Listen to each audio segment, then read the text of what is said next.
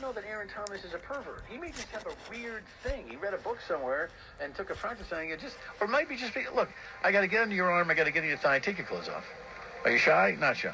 You're shy? All right, well, I'll only do this, or I won't give you a body fat test.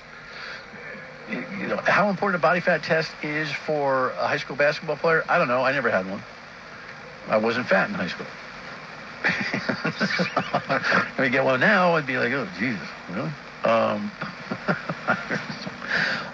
And if a coach asked, if it was a practice back in the day, and meaning my day in high school, and all the guys, used to go into the coach and get a body fat test, we'd all be like, what the hell is that? I don't know. How was your body fat test? I don't know. We'd be laughing.